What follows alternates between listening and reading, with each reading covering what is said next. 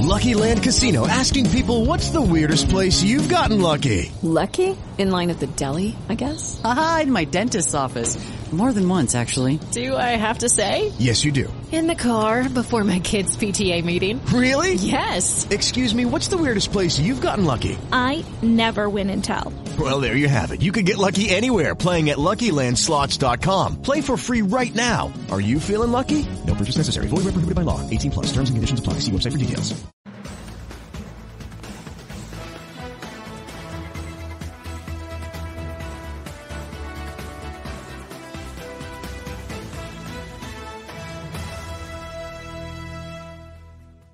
This is True News, the truth, the whole truth, and nothing but the truth.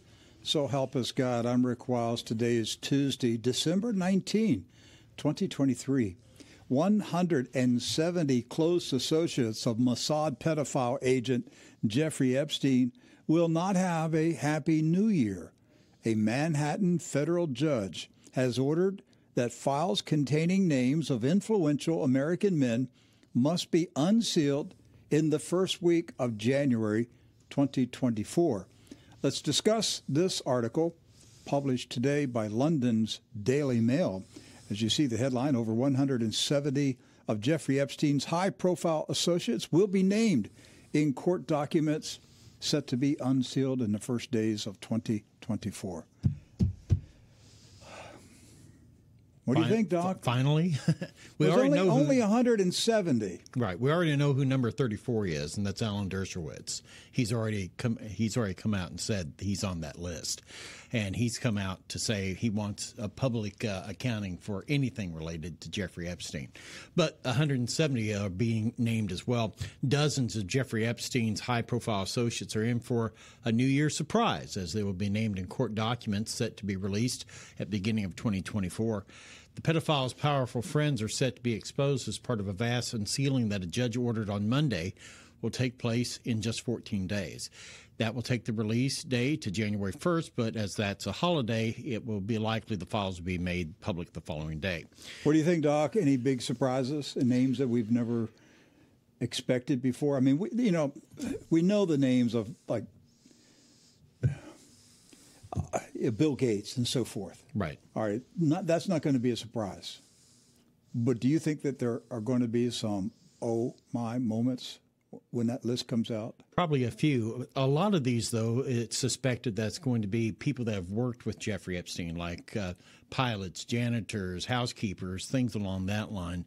But 177 people will be informed across hundreds of files, which will shed new light on the late financier's sex trafficking operation and his network of influence. Now, Judge Loretta Preska wrote "unsealed in full" next to the names of 177 does who are Epstein's friends, recruiters, victims, and others whose names will be revealed when the material is released within the coming weeks. Now, this material is related to a defamation case that was brought by Prince Andrew's accuser, Virginia Roberts, in a New York suit against Epstein's Madam Ghislaine Maxwell. Some of the does are identified in the ruling through links to interviews they've already given to the media, which the judge cited as a reason why they should not stay private. Now, the material related is they include the housekeepers on Epstein's private island in the Caribbean, where some of the worst abuse that he perpetrated was carried out. In her ruling, Judge Preska gave 14 days for any does who objected to their documents being made public to object, after which they would be unsealed. And so the countdown is on for those 177 people to either file some sort of response to the court or to have their names revealed. Doc, yesterday the Wall Street Journal published a report in which it revealed that, here's the headline right here from the journal, Jeffrey Epstein never stopped abusing women, and his VIP circle helped make it possible. Inside that article, it reveals that Bill Gates continued his relationship with Epstein long after Epstein was convicted. Yes, convicted, tried, and sentenced. And listed in the state of Florida as a sex offender. A sex offender. And so it blew a hole in Bill Gates's story. Yes. That he only knew Epstein before his arrest. Right. That he didn't have any contact with him after the arrest. Let's look at what the Wall Street Journal reported yesterday. So in the years after he registered as a sex offender, Jeffrey Epstein was rarely alone. He was often accompanied by attractive young women in their late teens or early 20s. They opened the door at his New York townhouse when billionaires came calling. They sat beside him at meetings with bankers and celebrities. They traveled with him on his private jet to visit scientists, political leaders, and tech company founders. Photos of some of them with Jeffrey Epstein appeared in tabloid newspapers as well. Now, earlier this year, the Wall Street Journal revealed that numerous prominent people had met with Epstein after he pleaded guilty in Florida in 2008 to soliciting and procuring a minor for prostitution. Many of those people said they believed the convicted sex offender had reformed. Most, including Bill Gates, said they now regret their association with Jeffrey Epstein and that they didn't know that he was using those ties in his dealings with women. Gates' spokeswoman said the software billionaire neither knew nor interacted with the women that Epstein brought to Seattle. Now, there's a lot of speculation out there that one of the reasons for the separation of Bill and Melinda Gates related directly back to this association with Jeffrey Epstein.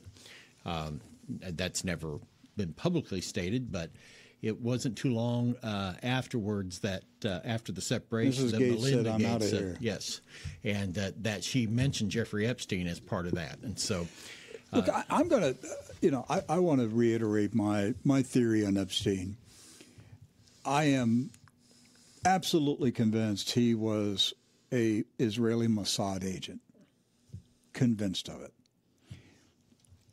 If you go back in time in the USA, even to the 90s, when George Herbert Walker Bush, Papa Bush, was in the White House. Papa Bush, calling him Papa Bush, the older President Bush, was not a hardcore Zionist. In fact, the Zionists had a lot of problems with President Bush. Now, his son was Zionist all the way. Yes. But President Bush Sr. was not. Back in the 80s and the early 90s, the FBI was still arresting Israeli spies. Yes. Inside the USA. In September 10th, 2001, the day before 9/11, the U.S. Army released an intelligence report that said that the Zionists were pros at carrying out terrorist acts that made it appear that it was done by Arabs. September 10th? September 10th. Are you kidding me? No, September 10th. Oh, my goodness. I've never heard this before. 2001. Wow. So, what am I saying? America had the government, American society had not yet been conquered by the Zionists up to September 11. Doc, this country fell to Zionism on September 11, 2001. How did America fall so quickly and become Israeli-occupied territory? Because that's what we are. The United States of America is Israeli-occupied territory, the entire country. They took over the Congress. They took over the White House. They took over the Pentagon. They took over the CIA. They took over the Defense Intelligence Agency. They took over everything. They took over the American evangelical churches. They took over the news media. They took over cable television. They took over the whole country since 2001. How? How did they do it? Jeffrey Epstein. It's just that simple.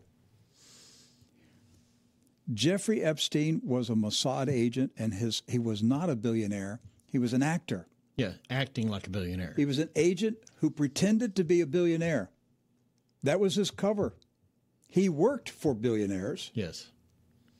But he himself was not a billionaire. He didn't own any of the mansions. The money was not in his name. He pretended to be a billionaire. What was his business? His business was as mysterious as Hunter Biden's business.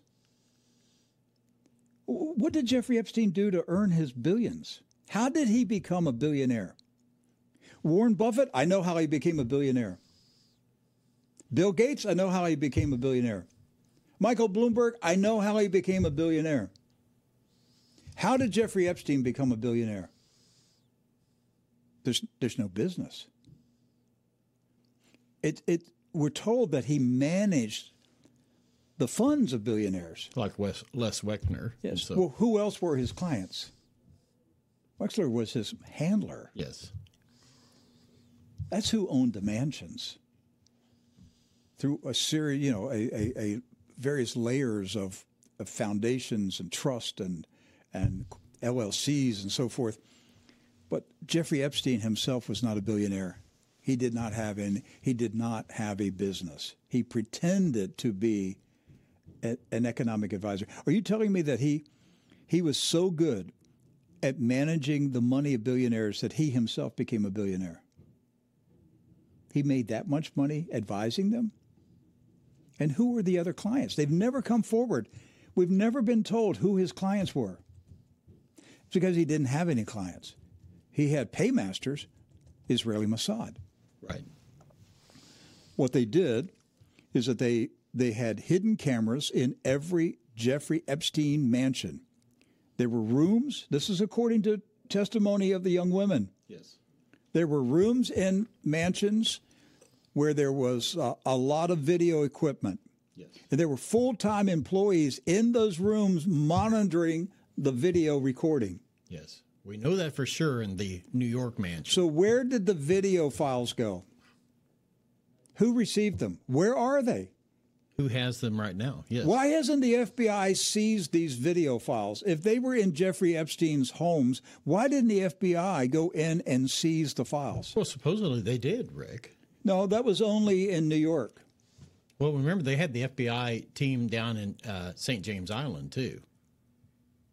Did they seize the files?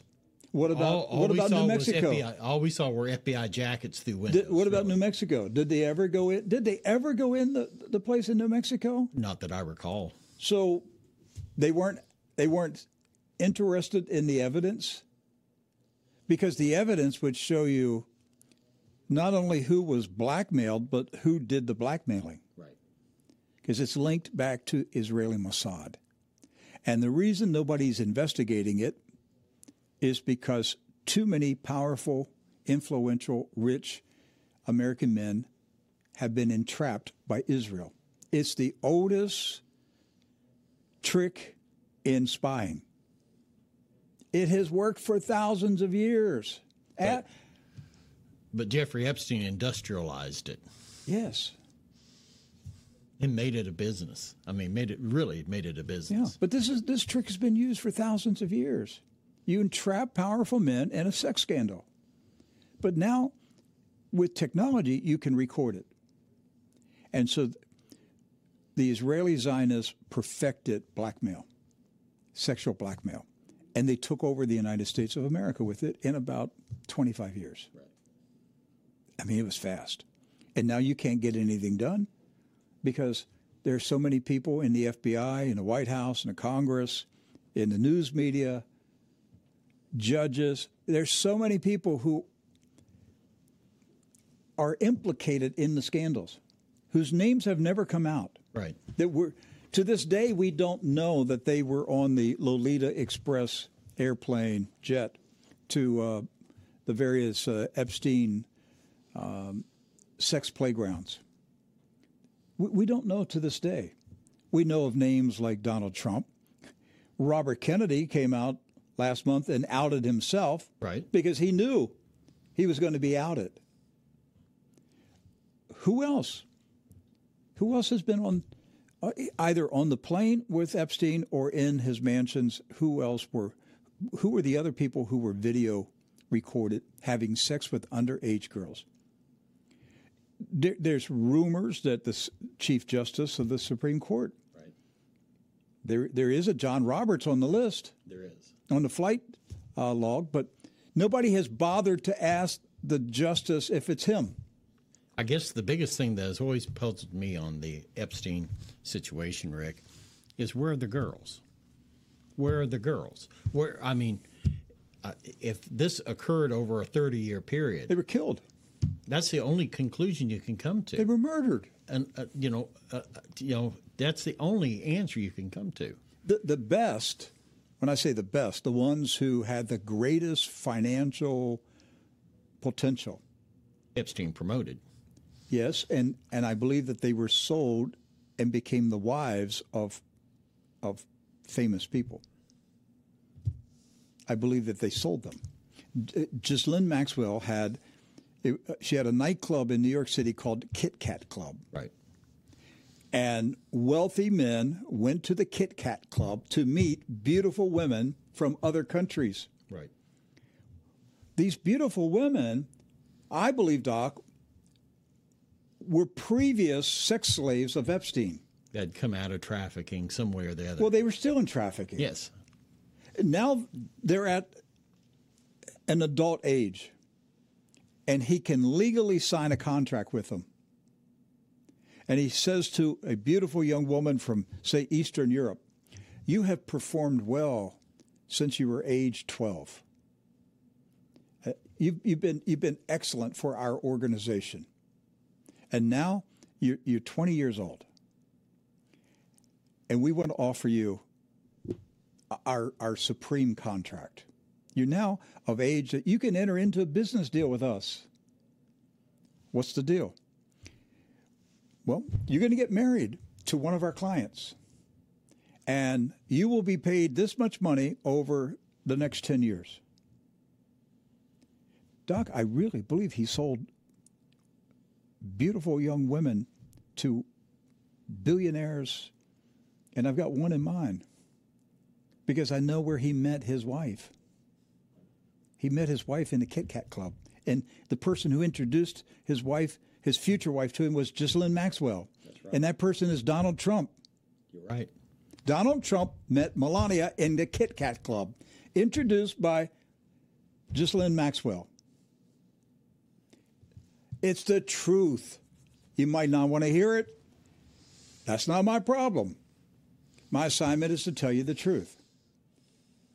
So did Donald Trump buy Melania from Ghislaine Maxwell? Did he take over the contract? Was it a business deal? Did he assume the contract?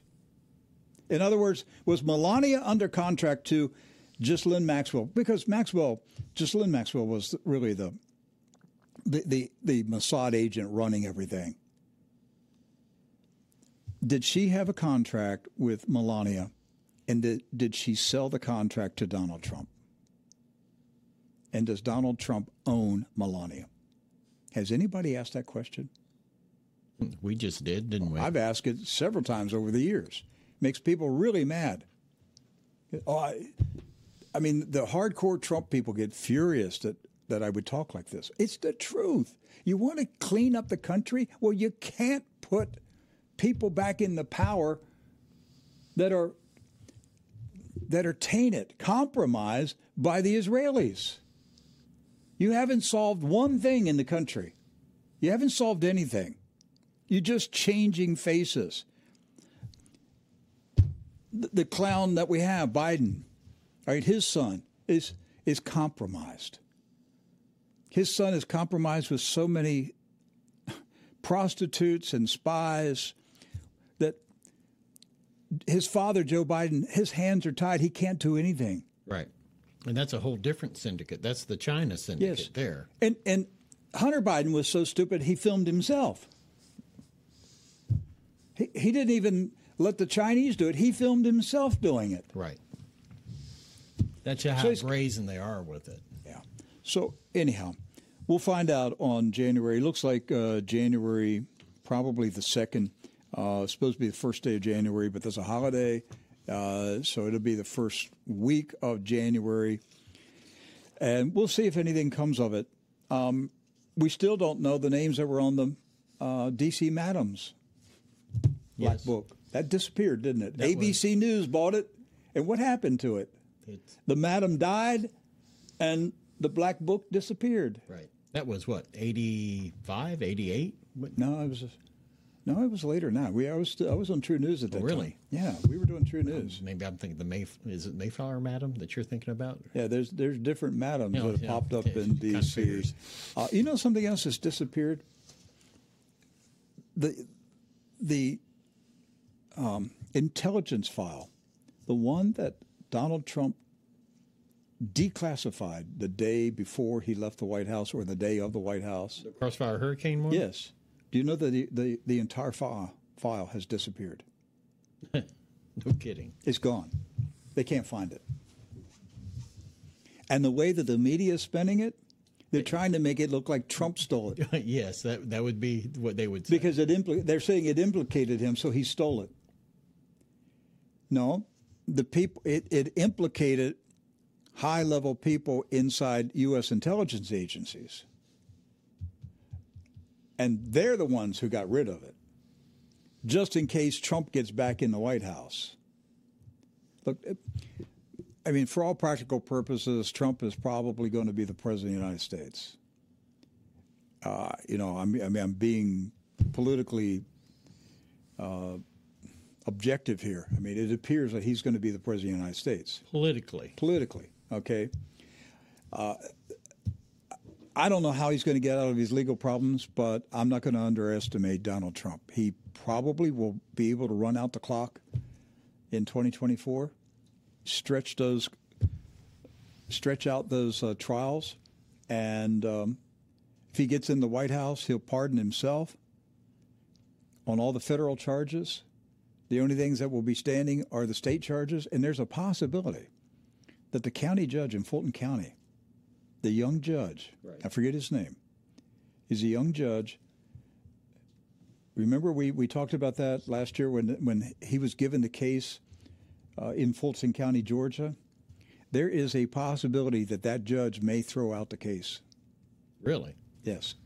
If that happens, Donald Trump all he's got to do is get to Election Day and be sworn in and then pardon himself on January 20th, and it's over. And I would not rule it out. That man has more than 9 lives.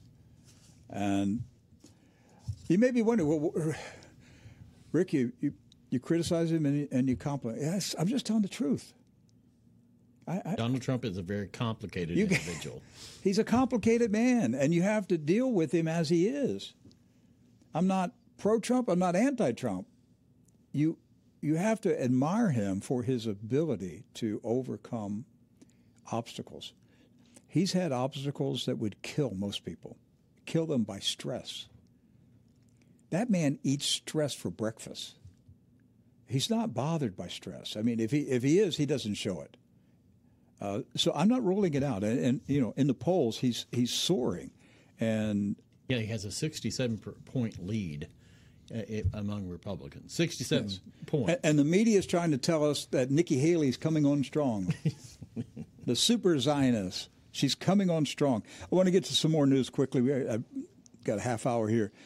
Major volcano eruption during the night in Iceland. Yes. This was expected for several months. There have been hundreds of earthquakes at this volcanic site, and it finally happened. ABC News reporting on this. And, Doc, how serious is it? I've seen some video. It's some pretty dramatic video. We'll have a report from ABC here in just a moment. But this volcano began erupting Monday, and the Met Service, the meteorological service in Iceland, said that an eruption had started north of Grindavik, and it can be seen on webcams and seems to be located close to Hagafall, about 2 miles north of Grindavik. It follows an earthquake swarm that started around 9 o'clock local time, and then the eruption began several hours later. Here's ABC News with an updated report. Overnight, an Icelandic eruption. Volcanoes finally erupted. After weeks of warning, the volcano in southwest Iceland exploding, turning the sky bright orange. The glow from lava visible for miles, even from the center of the capital, Reykjavik, and not far from a power plant. Watch as fiery fountains of lava flow high in the sky. Magma, or semi-molten rock, spewing along the ridge of a hill and across the volcanic hotspot. They tend to be gas-rich, and that causes them to shoot way up in the atmosphere into the spectacular fire fountains. Thick smoke seen wafting skyward. These photos show the Earth's crust cracking open, exposing the glowing red ash, rocks, and dangerous volcanic matter below. Just last month, numerous cracks opening up in roads, steam pouring out of the ground as seismic activity intensified in the southwestern part of the country. The eruption occurring on Iceland's Reykjanes Peninsula, less than 2 miles from the town of Grindavik, which is about a half-hour drive from the country's main airport and just 10 minutes from the famous Blue Lagoon, one of Iceland's biggest tourist attractions. Local authorities on high alert, evacuating nearly 4,000 residents of the small fishing town amid fears of a significant outbreak. It is bigger than expected. While no flights have been canceled yet, holiday travelers fear widespread disruptions because of previous volcanic eruptions like this one back in 2010, which crippled air travel for days. We have some additional video here. It really is dramatic. This is where you see just geysers of molten lava popping up there. First of all, you have to really be brave to fly in a helicopter near some of this stuff. It's just dramatic images there. Here's some additional scenes coming up.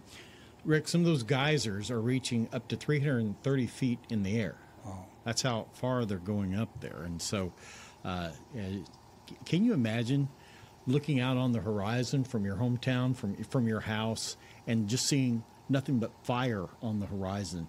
And geysers of molten lava just jumping up into the air. And I think people that are without Christ should look at this video and think about living inside of it for eternity. Because that's what the lake of fire looks like, except it's invisible. And the reason it's invisible is that there's no light. Yes. There's the absence of Christ, the absence of God. There's no light inside the lake of fire. There's just fire. But that's what eternity is going to be like for people that have rejected Jesus Christ or refused to accept him or just procrastinated. When I see something like that, Doc, that's the first thing in my mind. I don't want to be there. Yes. That's not where I want to call home for eternity. A lake of fire. Will this Icelandic volcano, will this be temporary like it was in 2010, or is this the beginning of a series of volcanic eruptions that could change the weather pattern of the entire planet? And, of course, associated with volcanoes are earthquakes, and there were earthquakes have been happening in Iceland over the past several weeks. There was a major swarm last night before the eruption, but that's not the only place where earthquakes are happening. There was a major earthquake in China yesterday, a 6.2 earthquake in China's rural Gansu province. Now, it struck some of China. This is one of China's poorest regions just before midnight last night, killing at least 127 people, injuring hundreds and bringing down mud houses. Really, that never stood a chance. Chinese state media arriving at the Dahi village, one of the worst hit areas in China's northwestern Gansu province, found many homes were either at risk of collapse or had already crumbled to the ground, especially homes built from earth and clay. These are some of the scenes from that particular event that occurred last night. So various closed-circuit cameras from around the area where you see the shaking and the collapse of buildings here. And this particular video reported that 111 people had lost their lives. We know now it's at least 127. Recovery efforts are, of course, underway in Gansu, China. As you can see, nothing but rubble, flattened buildings. As the Reuters report said, most of the homes in these particular areas here are mud homes. And, of course, in an earthquake situation, they never really stood a chance at all. We have this report from Reuters that gives us more details. CCTV footage captures the moment an earthquake hit northwest China, with people seen scrambling in panic to get out of a restaurant. At least 100 people were killed and hundreds more injured when the magnitude 6.2 quake struck Gansu province around midnight on Tuesday, according to Chinese state media. Thousands of rescue personnel were dispatched to the disaster zone and worked through the night. The impacted area is in a high-altitude region where the weather is cold. Some water, electricity, transportation, communications, and other infrastructure have been damaged, but officials provided no further details. It's still unclear how many people are missing. Daylight revealed the extent of the damage with homes and buildings reduced to rubble. Taiwan's President Tsai Ing-wen expressed condolences to China on Tuesday and offered her government's help.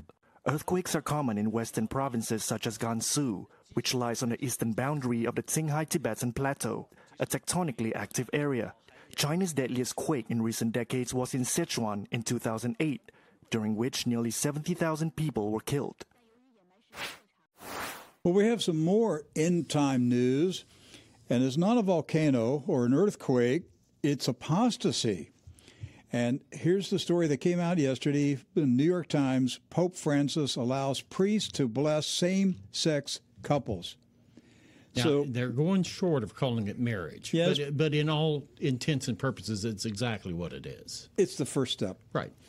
You've got a Jesuit pope. He's a fake pope. He's an imposter. I've always believed that from the time he, began his popery. He's a fake, and a lot of Catholics believe the same thing. A lot of Catholics refuse to accept this man as a genuine pope. I think they put Pope Benedict under house arrest, and they installed this guy. Who's they? The globalists. They had to take control of the Catholic Church in order to move this world towards their end goal. Yes. And so they had to seize the Vatican, and they got their man in. And he's changing the doctrine of the Catholic Church. You can say anything you want to about the Catholics, but they have been steadfast in certain doctrines. Right. Particularly about life issues and about marriage issues. Yes. And also Freemasonry. Right. But I'm convinced this guy is a Freemason. Officially, you can't be a Catholic and a Freemason at the same time. But we know that the Masons have infiltrated the Vatican, and I believe that Pope Francis is a Freemason. And we know he's a Jesuit, and he's changing the doctrine of the Catholic Church. So now he's saying, I as the Pope, I'm authorizing priests to bless same-sex couples as long as they don't call themselves married. Right. Show me that in the Bible, Doc. You can't find it because it's not there. But he made it up. Yes. Because the Pope has spoken it, it's the same as Scripture. Now, Vatican said Monday that Pope Francis had allowed priests to bless same-sex couples, his most definitive step yet to make the Roman Catholic Church more welcoming to LGBTQ Catholics, more reflective of his vision of a more, what he's saying, pastoral and less rigid church. Now, the Vatican has long said it could not bless same-sex couples because it would undermine church doctrine that marriage is only between a man and woman. But the new rule made clear that a blessing of a same-sex couple was not the same as a marriage sacrament, a formal ceremonial rite. It also stressed that it was not blessing the relationship and that to avoid confusion, blessing should not be imparted during or connected to the ceremony of a civil or same-sex union, or when there are any clothing, gestures, or words that are proper to a wedding. What are they doing? So, within the framework of those rules, what are you blessing? Yeah, you're not blessing the relationship. You're not blessing the sacrament of marriage. So what is the blessing about? So none of the guys can wear a gown. Or tuxedo, I guess. Now, strange times that we live in. So blessings instead are better imparted, the Vatican says, during a meeting with a priest, a visit to a shrine, during a pilgrimage, or as a prayer recited in a group. Now, this new rule was issued in a declaration, a rare and important Vatican document by the Church's Office on Doctrine, and introduced by its head, Cardinal Victor Manuel Fernandez, who said that the declaration did not amend the traditional doctrine of the Church about marriage because it allowed no liturgical rite that could be confused with the sacrament of marriage. So, but they're doing everything but calling it marriage. Yes. That's the key. And there are many countries around the world, the Philippines, Brazil, that are major Catholic countries, that there are a lot of gays and lesbians that identify themselves as Catholic. So you're going to have homosexual couples going into Catholic churches and a priest performing something that looks like a wedding ceremony, but it's not the official Catholic marriage liturgy. Right. They're going to come up with their own new ceremony, a blessing ceremony. But they're going to stand in front of the church, in front of the priest, and he's going to speak a blessing over them, and they're going to kiss each other, and they're going to exchange rings. It's all blasphemy. Yes. It's blasphemy, and we're approaching the end of time. You know, this pope is actually starting to look like a false prophet. For decades, Protestants said the Pope would be the false prophet of the Antichrist.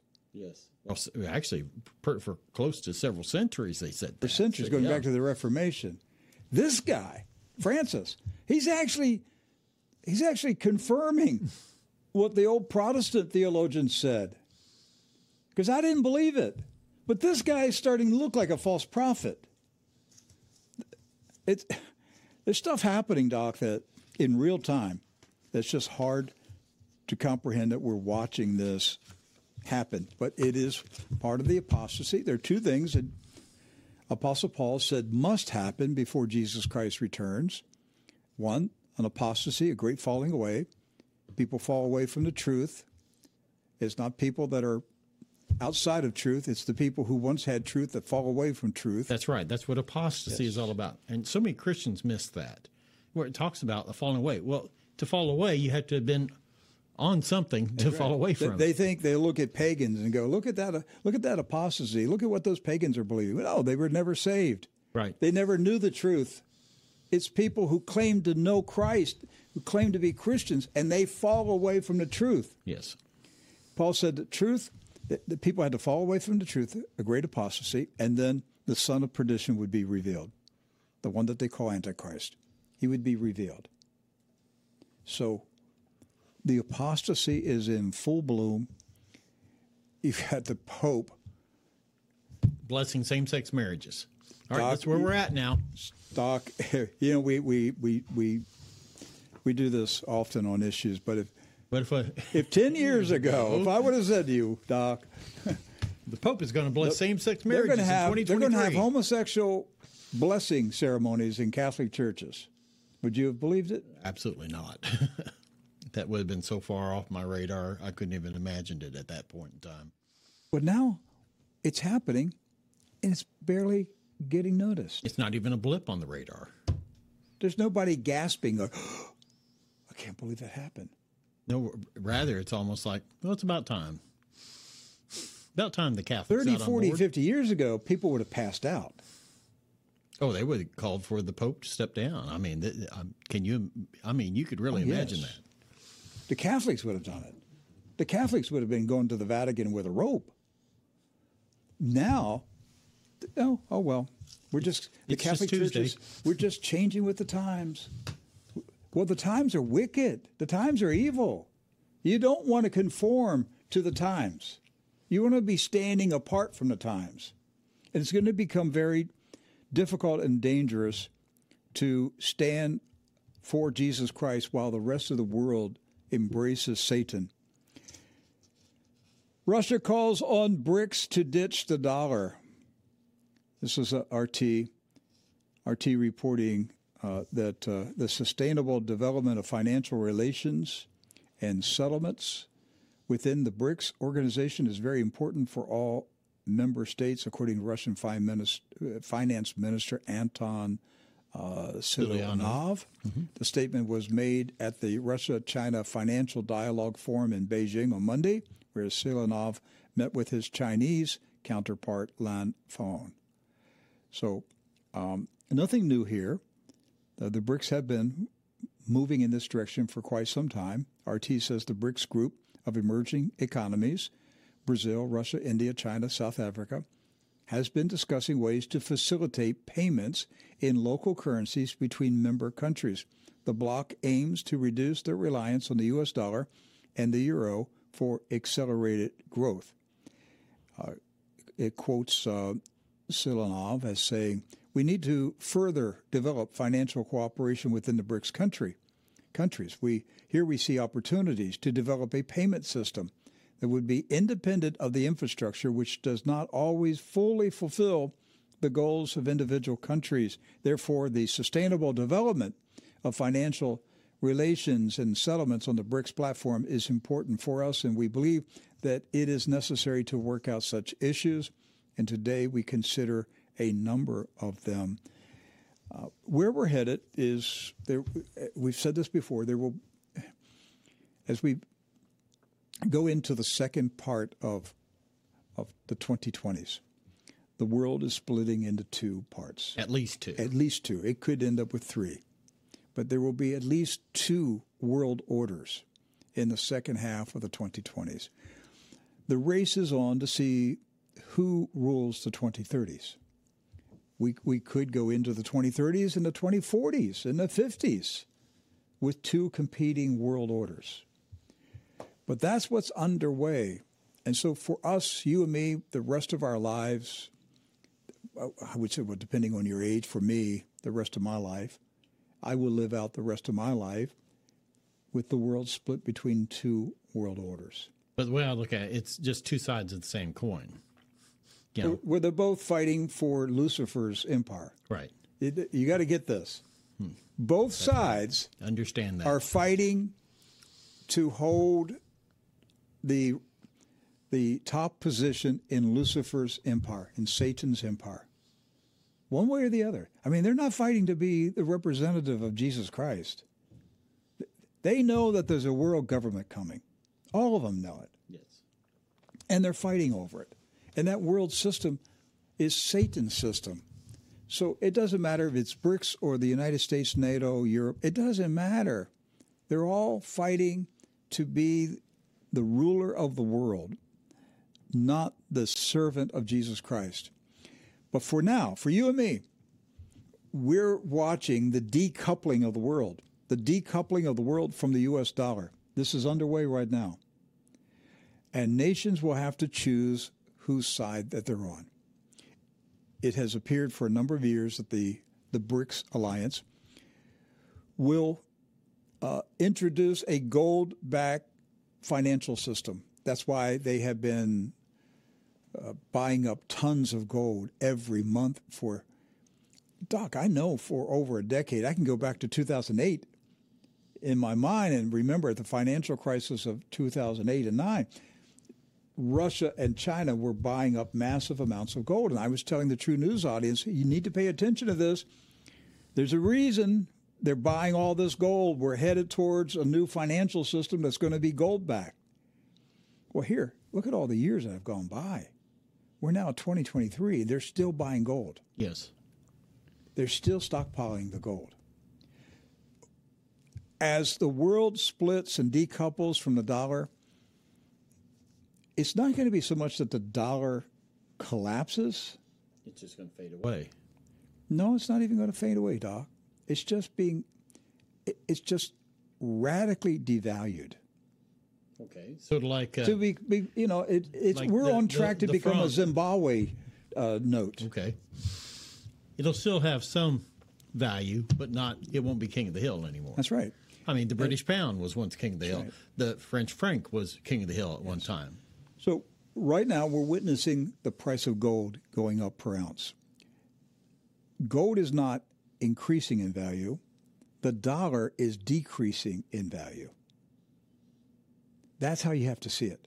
The reason that gold is going up is because the dollar is going down. Got it. The inflation has eroded the value of the dollar. So, you've heard this said before. An ounce of gold,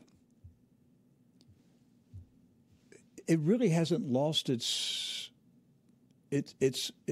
I should say like this, a $20 gold piece, okay, can still buy the same things of what it could do 100 years ago. It's just that the dollar itself has devalued. Right. The dollar is going down in value. That's why you should be moving your assets. I'm not giving you financial advice. I got to be careful here. I would encourage you to consider reordering your financial holdings, that you have less exposure to the U.S. dollar, less exposure to the stock market. Although we see Warren Buffett, he's selling off his stocks to accumulate dollars because he wants dollars so that he's expecting some major financial turbulence in the coming year. And he wants dollars in hand to buy up things for pennies on the dollar. But if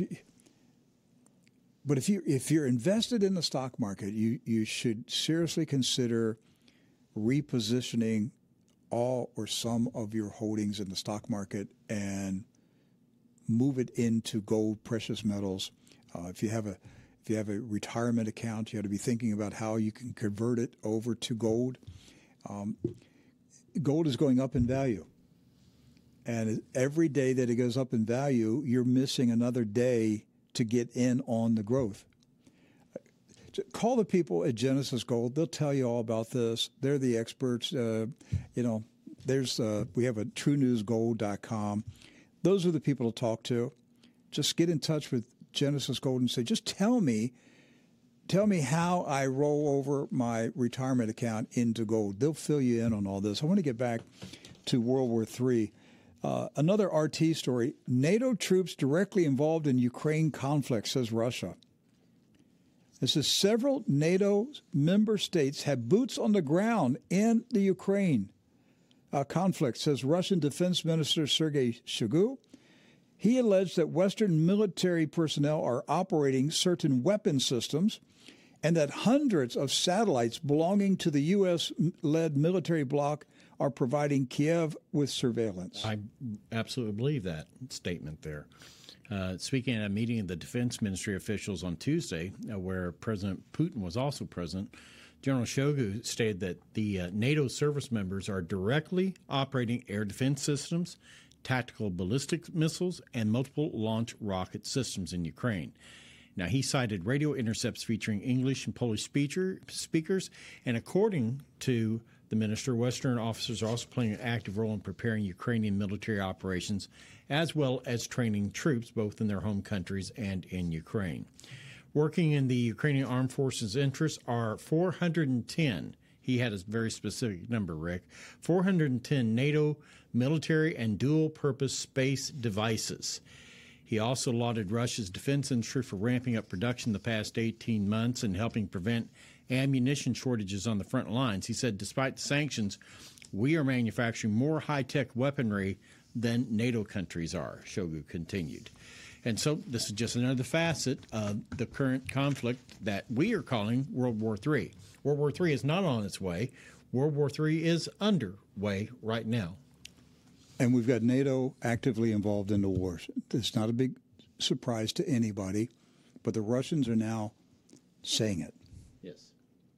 And they're going on record saying, we want the world to know that we are fighting NATO. And that NATO has been in Ukraine killing Russian soldiers.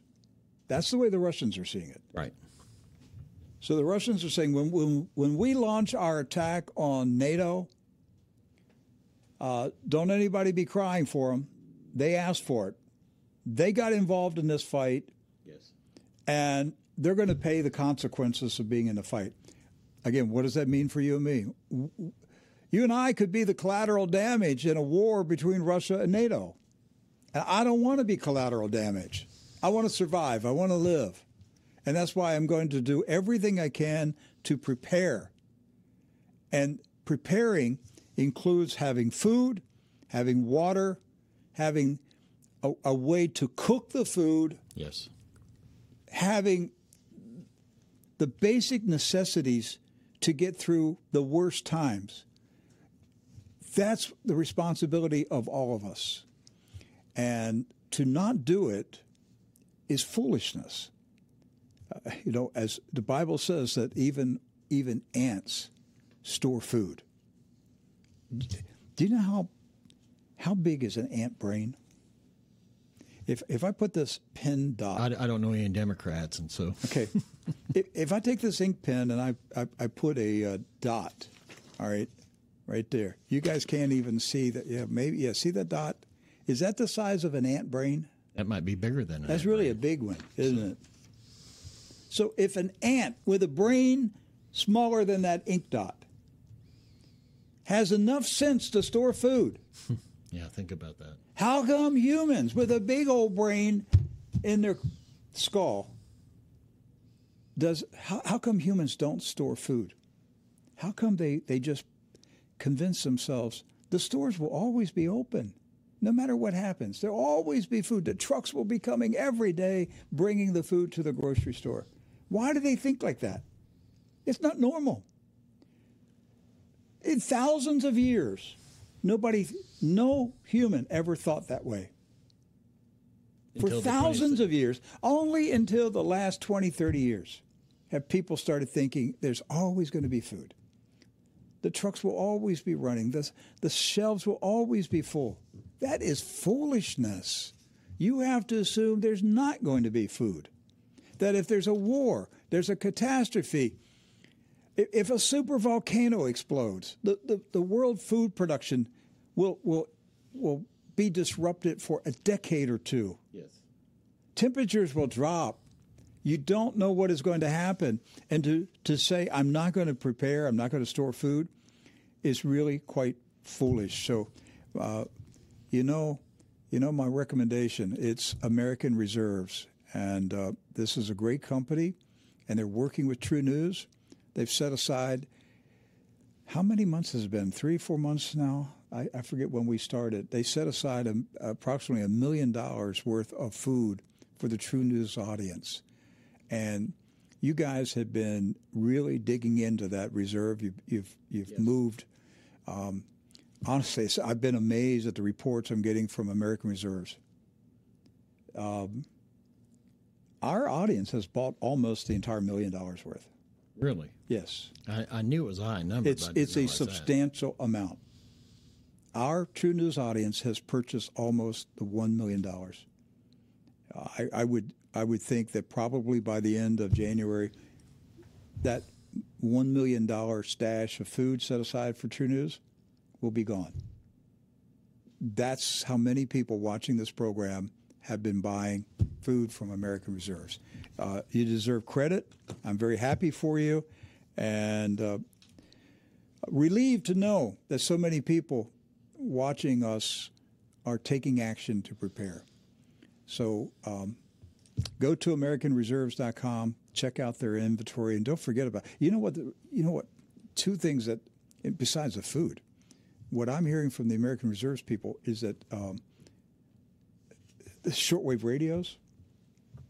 Our audience is buying up a lot of shortwave radios. Good. A lot of our people didn't have a shortwave radio. It's all new to them, and so they bought their first shortwave radio. The other thing is the Brookfield water filter. Right, the original. The original, the granddaddy. See, what a lot of you know is a brand that has Burke in the name, but it's a knockoff. It started originally 25 years ago. It started as a U.S. distributor for British Brookfield, the manufacturer, the originator of the gravity water filter with the Dalton ceramic candles. They came from Great Britain. Right. And what was being sold, shortwave radio, Alex Jones Show, InfoWars, a lot of the alternative news back in the 90s and the early 2000s, the name had Burke in it, and they were selling products from British Brookfield. But that company along the way decided to start offering cheap Chinese knockoffs without the Dalton ceramic filters. They went with a black Chinese carbon filter. But the name Burke was still in it. Right. Okay? You know what I'm doing. I'm dancing around it, okay? I'm trying to dance around it, but you know who I'm talking about. But times have changed. The times have changed. And now that the company, original British Brookfield, can offer this directly to people here in the U.S. So American Reserves is selling the original British Brookfield gravity filters a lot cheaper than the Chinese knockoff. Compare it. Besides, the company I'm talking about they're not even selling anything anymore. They're basically, it looks like they're out of business for whatever is going on. I understand there's a lawsuit. If you go to their website, everything says out of stock. Okay. But look at their prices. That was for the Chinese knockoff. American Reserves is selling the original British Brookfield for a cheaper price than what the other company was selling the knockoff. And you've got to keep in mind, you can have all the emergency food in the world, but if you don't have clean water, you're done. That's in right. About 3 to 5 days. Because all the preparation food requires water. I'm going to jump down, guys, in control room. Do we have? Is it number 24? Is this the children begging for food and water in Gaza? Is that it? I believe no. 23 is 23. I believe so. No. Is this the one you're thinking about? Yeah, that's it right there, folks. That's a real scene from Gaza this morning. Children begging for food and water. That's what the Israeli Zionists have done to 2.5 million people in Gaza. They've taken away their food and the water. Can you destroy a population of 2.5 million people by taking away their food? Yes, you can. Yes, you can. You got to have food and water. No, interview that we were listening to yesterday with that doctor that worked in the several hospitals, yes. He said that one of the first targets that the IDF hit were bakeries in Gaza. To take away the bread. Bread's a staple of life. They took away the bread. I mean, just to think. Not a military target. No, a bakery. Not bakeries. Not a weapons depot. They went after bakeries. Doc, that's diabolical. It's wicked. It's evil. It means the Israelis said the first thing we're going to do is starve them to death. That's right. That was the plan. That's a war crime. Even if they never shot one child, that's a war crime because you consciously decided as a military operation to destroy the sources of food. Do you need to store food? I would say yes. Are people wicked enough to deliberately take away your food? Yes. Could that happen in our country? Yes. Yes. Yes. You have to have more food that you can ride out whatever storm comes our way. And so that's why I encourage you to go to American Reserves. We're going to take a short break for Station ID, the folks over at WWCR International Shortwave. We love those folks. And you don't have a shortwave radio, go to American Reserves and buy one of those great radios. And we've got them in 2 different colors. Check it out at AmericanReserves.com. I'll be back in about 15 seconds. You're listening to WWCR International Shortwave Radio. You can find True News on frequency 12.160 from 12 p.m. to 4 p.m. Eastern and on frequency 4.840 from 10 p.m. to 2 a.m. Eastern. Connect with us on Rumble, Facebook, X, and Getter.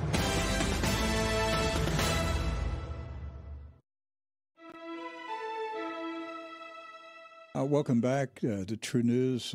We're nearing the end of the year. I want to encourage our audience to prayerfully consider a generous end-time gift to this ministry. It is an end-time gift. Why do I say it's an end-time gift? There'll be a day that you're not able to give anymore. Right. It's just that simple. When after Christ comes back, You want an angel to ask you, hey, what did you do during the last days? What did you do for our king in the last days? You need to have a story. Hid in a bunker. Yeah, you got to have. What are you going to say? We're approaching the last days of December as the world is approaching its last days. And True News is, I don't think that there's another ministry on the cutting edge as much as we are. I can't think of who it is. I'm not bragging about us. I'm just saying I can't think of anybody else that's out in the front saying the things that we say. I just don't know. I can't think of anyone, Doc. In America, they've all become mushy. I can't watch any of their stuff anymore. I can't listen to it. Or they've sold out to the Zion plan. That's what I mean. They've sold out. We don't plan to go away. As long as the Lord takes care of us, we're going to keep going, and we encourage you to partner with us. There's an address on the screen. Of course, truenews.com is the place to give online. There's a phone number, 800-576-2116. Mailing address for checks and money orders and precious metals. People donate precious metals to us. P.O. Box 399, Vero Beach, Florida, 32961. And all you folks out there listening on shortwave radio, we'd like to hear from you. We took on a big financial burden to reach you again after many, many years, and we did it believing that the people who listen to WWCR would financially support us each month. So that address is P.O. Box 399, Vero Beach, Florida, 32961. I'm going to go through some headlines really quick before we go to Morning Manna. Number 19, BRICS member charges Israel with war crimes. This is South Africa. Right. South Africa has submitted all the necessary legal paperwork to the International Criminal Court to bring war crime charges against Israel. This is real now, folks. It's happening. Number 20, this is from Turkey. Gaza war is a grave threat to Egypt's national security, says President Sisi, this right after he won re-election to his third term. Yes. And I'm going to show you some quick videos here. This first one, number 22, these are children. Look at this, folks. This is last night's harvest of souls. Little angels murdered by the Israelis. That's real, folks. I've put this on X platform several times, and they've deleted it every time. The people at X don't want me to show that to people. You're seeing it. That's just in one building where they gathered the corpses of children killed during the night.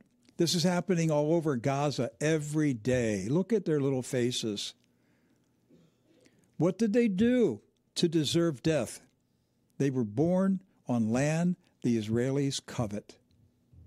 That's their crime. Yes. And the Israelis said they got to die. The next one, this is an Israeli airstrike that has killed. Look at this man. Look at that.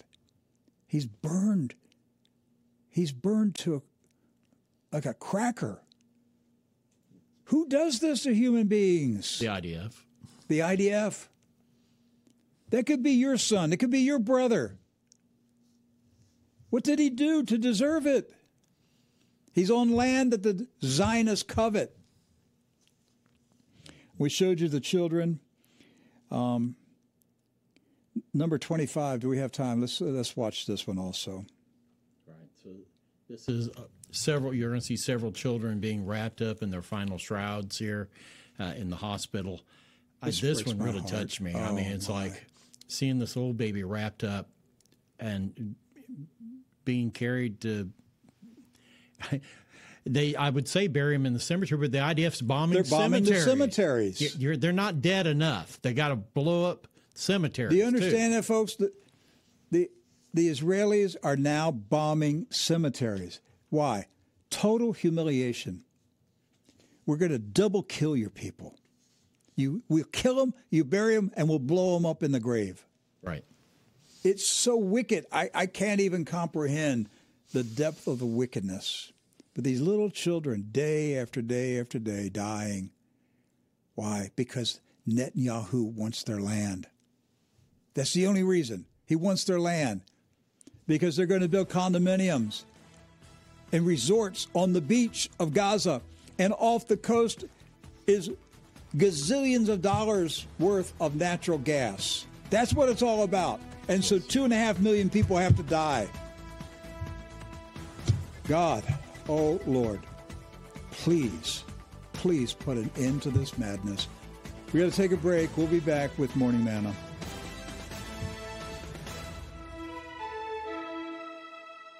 Are you concerned about this economic storm and how your IRA and 401k will fare during these turbulent times?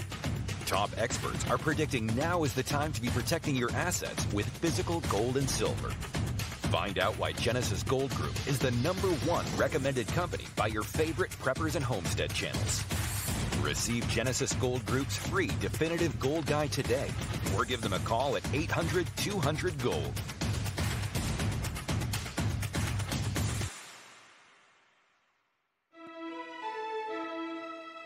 Dear gracious Heavenly Father, Father, we thank you for giving us life today. We woke up alive, saved, blessed, and we are grateful. Thank you, Father. We worship you, we praise you, we magnify you, and we glorify your Son, Jesus Christ. We welcome your Holy Spirit into our day. We know the Holy Spirit is with us 24/7, but we welcome the Holy Spirit to allow the Holy Spirit to know that he is desired and needed and welcomed in our lives. So Holy Spirit, please take charge of this Morning Manna Bible study and teach us the word of our Heavenly Father and illuminate our hearts and minds about Jesus Christ, our Savior, and his kingdom. In his name, Jesus, we pray. Amen. Amen. Praise God. Well, first of all, welcome to everyone from all over the world joining us for this daily Bible study. We appreciate you tuning in today. Today, we're going to be reading from Acts chapter 26, and we're going to be reading verses 1 through 11. I'll be reading from the King James, so if you have your Bibles, let's follow along here with us today as we study the Word of God. Then Agrippa said unto Paul, Thou art permitted to speak for thyself. Then Paul stretched forth the hand and answered for himself, I think myself happy, King Agrippa, because I shall answer for myself this day before thee touching all the things whereof I am accused of the Jews, especially because I know thee to be expert in all customs and questions which are among the Jews. Wherefore I beseech thee to hear me patiently. My manner of life from my youth, which was at the first among mine own nation at Jerusalem, know all the Jews, which knew me from the beginning, if they would testify that after the most straightest sect of our religion I lived a Pharisee. And now I stand and am judged for the hope of the promise made of God unto our fathers, unto which promise our 12 tribes, instantly serving God day and night, hope to come. For which hope's sake, King Agrippa, I am accused of the Jews. He goes on to say, Why should it be thought a thing incredible with you that God should raise the dead? I verily thought with myself that I ought to do many things contrary to the name of Jesus of Nazareth, which thing I also did in Jerusalem, and many of the saints did I shut up in prison, having received authority from the chief priest. And when they were put to death, I gave my voice against them. And I punished them oft in every synagogue and compelled them to blaspheme. And being exceedingly mad against them, I persecuted them even unto strange cities. God bless the reading of his word today. Quite the testimony before Agrippa so far. Yes. He's got his, the kingly audience. Verse 1. Then Agrippa said to Paul, You are permitted to speak for yourself. So Paul stretched out his hand and made his defense. It's noteworthy that King Agrippa, not Festus the governor, took the initiative to allow Paul to speak on his own behalf. This permission was essential because as a prisoner, Paul would not have had the right to speak without authorization. And what we see in verse 1 is permission to give his testimony came from the highest authority in the court chamber. Nobody could dispute. Anybody who was present in the courthouse, in the courtroom, could dispute or challenge Paul's right to speak because authorization to speak came from the king. Yes. If Festus would have given permission, there would still have been the possibility that King Agrippa would have stopped it. So it was the king who spoke up. And so, again, everybody there knew Paul has been granted permission from the king to speak. The next thing to take note is that Paul obviously was a prisoner. And so it seems to me, Doc, that probably one of his arms, his hands, was chained to a guard. Probably, yes. Because the reason I say this is that verse 1 says that Paul stretched out his hand and made his defense. So if let's say his left arm was chained to a soldier, with his right hand, he stretched forth his hand and began to make his speech. So he takes the pose of an orator. There's something regal, noble about Paul. And King Agrippa and Governor Festus notice this aura about Paul. He's a dignified man. He lifts his hand towards the king and the governor and begins his address. It signals his eagerness to speak, to defend himself. Just lifting his hand and looking in the eyes of the king, it captured the attention of the audience. It emphasized the gravity of the moment. Everybody there knew this guy, this prisoner, Paul, he's not your ordinary prisoner. This is a very important man. And he's in chains because Jews want him dead.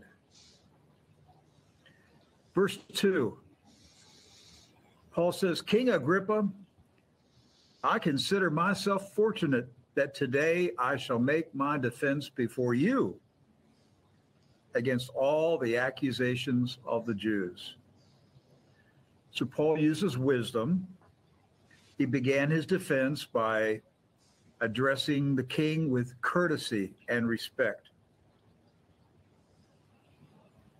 He didn't call him names. He didn't say, oh, dear, things couldn't get any worse. My life is in the hands of King Agrippa. No, he showed respect to the king, regardless of what he thought about him. He's using wisdom. In today's world, there's a severe lack of wisdom. Boy, isn't that the truth? Wow. No. Especially in social media, isn't that the... Yes. Social media has made people antisocial. Yeah, unsociable. They made them antisociable. They're not friendly. They're not respectful. They say anything they want to say because they're hiding in their house or their car or wherever they are on their phone, and they can just shoot off their mouth and say anything to anybody and show no respect, no courtesy, and no wisdom. Yes. So Paul says, I'm happy. I consider myself blessed. I'm fortunate because here I am in chains. And of all the people who could hear my defense, I am blessed that it is King Agrippa who is going to decide my fate. Right. Would you say the same things if you were before a king? How would you speak if you were before the governor or the president of the United States or any high official? If you were in handcuffs, how would you speak? What wisdom would you use? So he anticipates, he's saying, because he goes on, he says, I'm going to make my defense before you against all of these accusations of the Jews. And so he's setting the stage here to say to King Agrippa, I know that you have a deep knowledge of the Jews, their beliefs, their rituals, their customs, their ways, and their their vendettas. You know the way they act. And so he's setting the stage for his defense, where he's going to respond to the accusations made by the Jews. And he's letting the king know that he intends to answer the accusations made against him. Verse 3, especially because you, king, you are an expert in all customs and controversies of the Jews.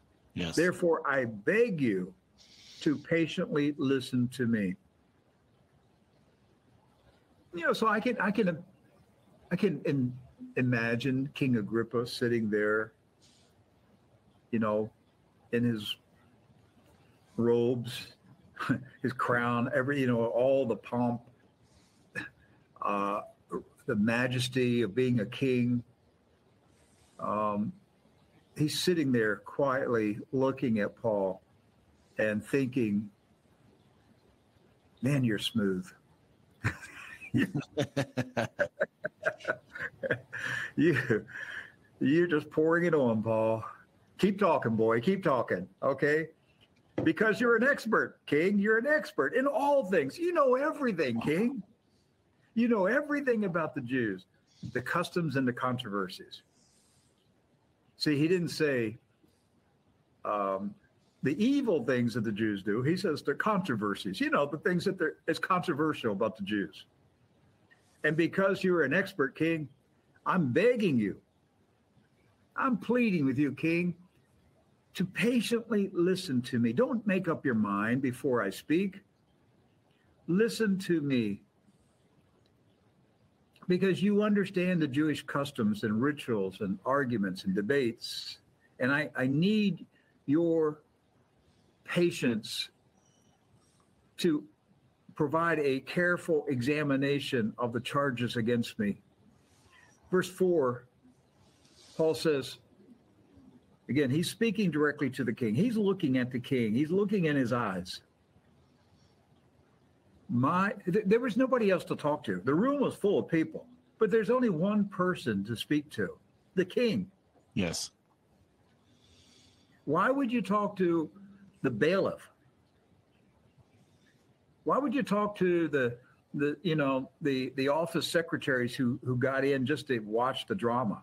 Right. And his audience right now, of course, was King Agrippa. Technically, Paul wasn't on trial here, but this was a testimony that he was giving to King Agrippa because Agrippa was going to advise Festus on his report that he was going to be giving to Rome. That's right. So everything hinged on what Agrippa said. I mean, King Agrippa, to what he was going to tell Festus. Verse 4, Paul says to the king, my manner of life from my youth, spent from the beginning of my own nation and at Jerusalem. Let me say this again. Paul said, my manner of life from my youth, spent from the beginning in my own nation and at Jerusalem. is known by all the Jews. So Paul begins his defense by telling King Agrippa about his upbringing, his early life, that he spent most of his life in Jerusalem.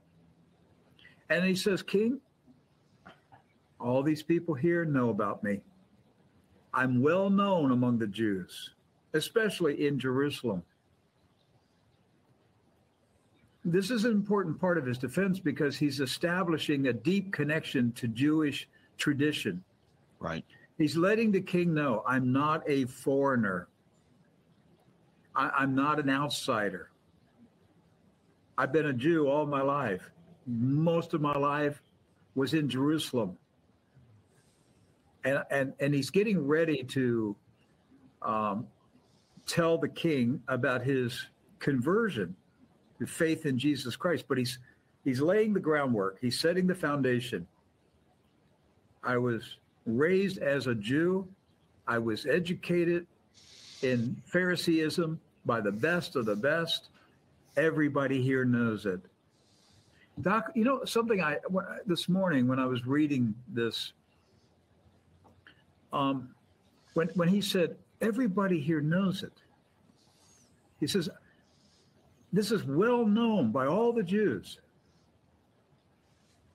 Something that came to my mind was perhaps the main motivation for the Jewish elite wanting to kill him, which they pursued him for years, from city to city.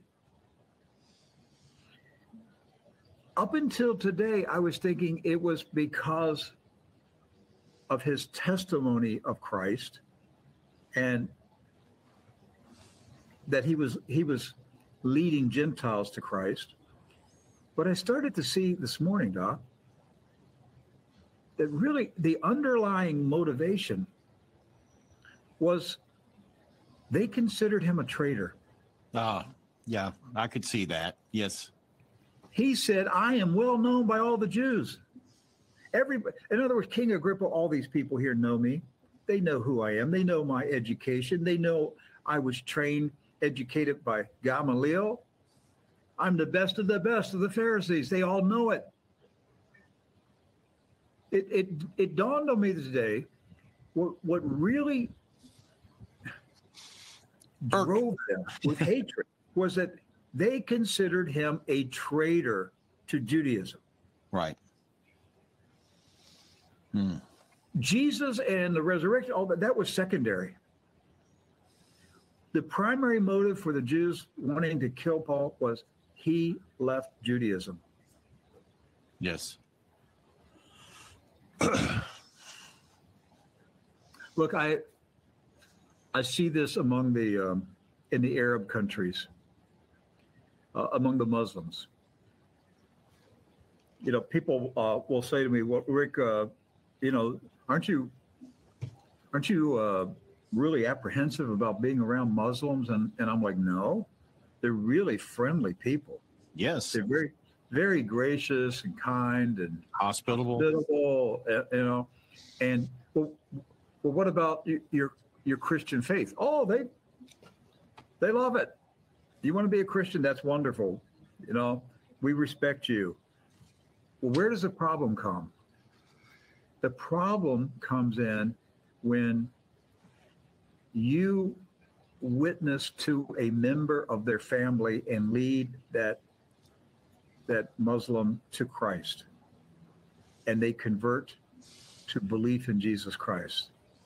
And at that point, they view you as that you have shown disrespect to their family, and you have caused somebody in their family to renounce Muhammad. Right. And it's odd. You can talk to them because they believe Jesus is going to return. That Jesus. Oh, absolutely. They also believe they love Jesus. They love Jesus. They also believe that Jesus will judge the world. Yes. They believe that. Yes. It's so many things. They actually believe kind of in an antichrist too, the Mahdi. And so there's a lot of things that line up. But if someone converts from being a Muslim to a Christian, it could be a real problem, and we've got some that can testify. So what happens is they consider their family member who converts to be a traitor. Right. This is what I'm saying about the Jews at the time of Paul.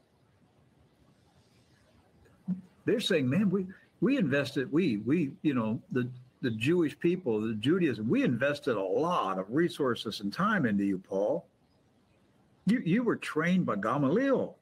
Do you know how many people would have loved to sit at the feet of Gamaliel and be trained in Phariseeism?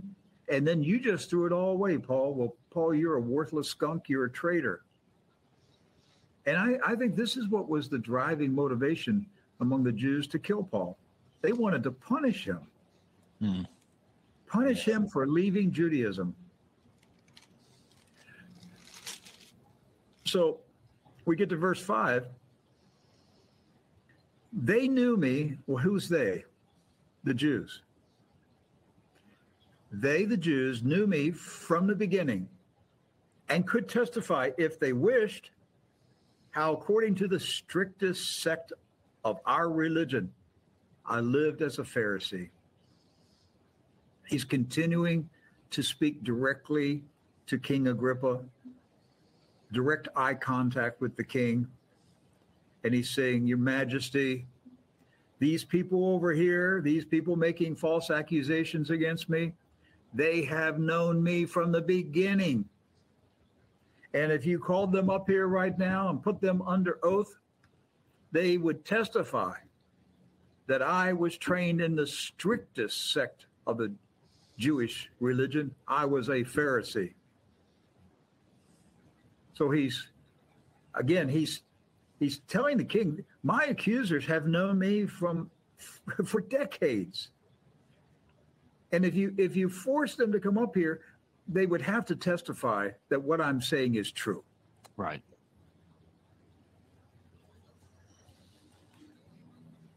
Then we get to verse 6. And now I stand on trial for hope in the promise made by God to our fathers. So what is that hope? This is where Paul begins to pivot in his defense from telling the king who he is, that his accusers have known him for decades, from his youth, that he was the strictest of Jews. And he says, and they're trying to kill me because of my hope in the promise made by God to my fathers, to our fathers. What he's really saying here is the traitors are these people over here. They are the traitors. They're the traitors to God. I've remained true and faithful to God because I believe in the hope of the promise. Yes, the resurrection, raising which the is dead. The resurrection. Paul says, I'm on trial for one reason. I have not broken any Roman laws. I'm not a domestic terrorist. I'm not a murderer. I haven't broken Jewish laws. Reason. I haven't broken. Go ahead, Doc. I haven't even broken Jewish laws. That's right. Yeah, in fact, I'm living it out. That's what he's saying. He's saying I'm the real Jew and they're the fake Jews. That's what he's saying. He's saying I'm staying on course with the promises made by God to our fathers, going back to Abraham. And that hope was the expectation of the Messiah and his kingdom and the resurrection of the dead. And so Paul's trial was deeply connected to the national hope of Israel. The hope of Israel. It's not what is the hope of Israel, it's who is the hope of Israel. Amen. The hope of Israel is not a thing, it's a person, it's Jesus. See, the gullible, deceived evangelical Christians in America They're teaching in their churches that the hope of Israel is the reclaiming of the land. That is a lie. That is blasphemous. Amen. The hope of Israel is the Messiah. And with the Messiah comes eternal life, which means the resurrection from the dead. It's not about land. It's not about greater Israel. It's not about building a temple. It's not about the U.S. moving the capital, moving its embassy to. That's all nonsense. The hope of Israel is the Messiah, Jesus Christ, and the promise of eternal life that he brings with him. So Paul is telling the king, I'm on trial for my faith in the promise of God, the hope of the Messiah's coming, and the resurrection. This promise was made by God to Abraham, Isaac, and Jacob. It is the hope of the Messiah, the kingdom, eternal life. That's why I'm on trial here today, King. Verse 7, to which our 12 tribes hope to attain as they earnestly serve God day and night. Concerning this hope, King Agrippa, I am accused by the Jews. It's very interesting here that he refers to the 12 tribes. Yes. Because the Jews are only members of one tribe. He says, he brings up the 12 tribes. The 12 tribes hope to obtain this promise from God. But I'm accused by one tribe.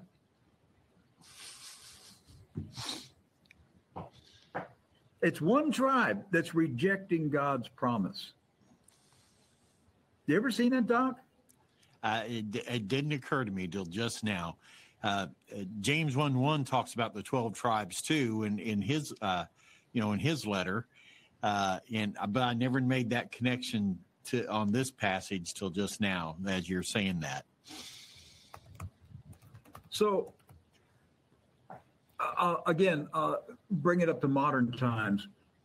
Most American Christians have a distorted view of Israel. They see it as a modern day political state.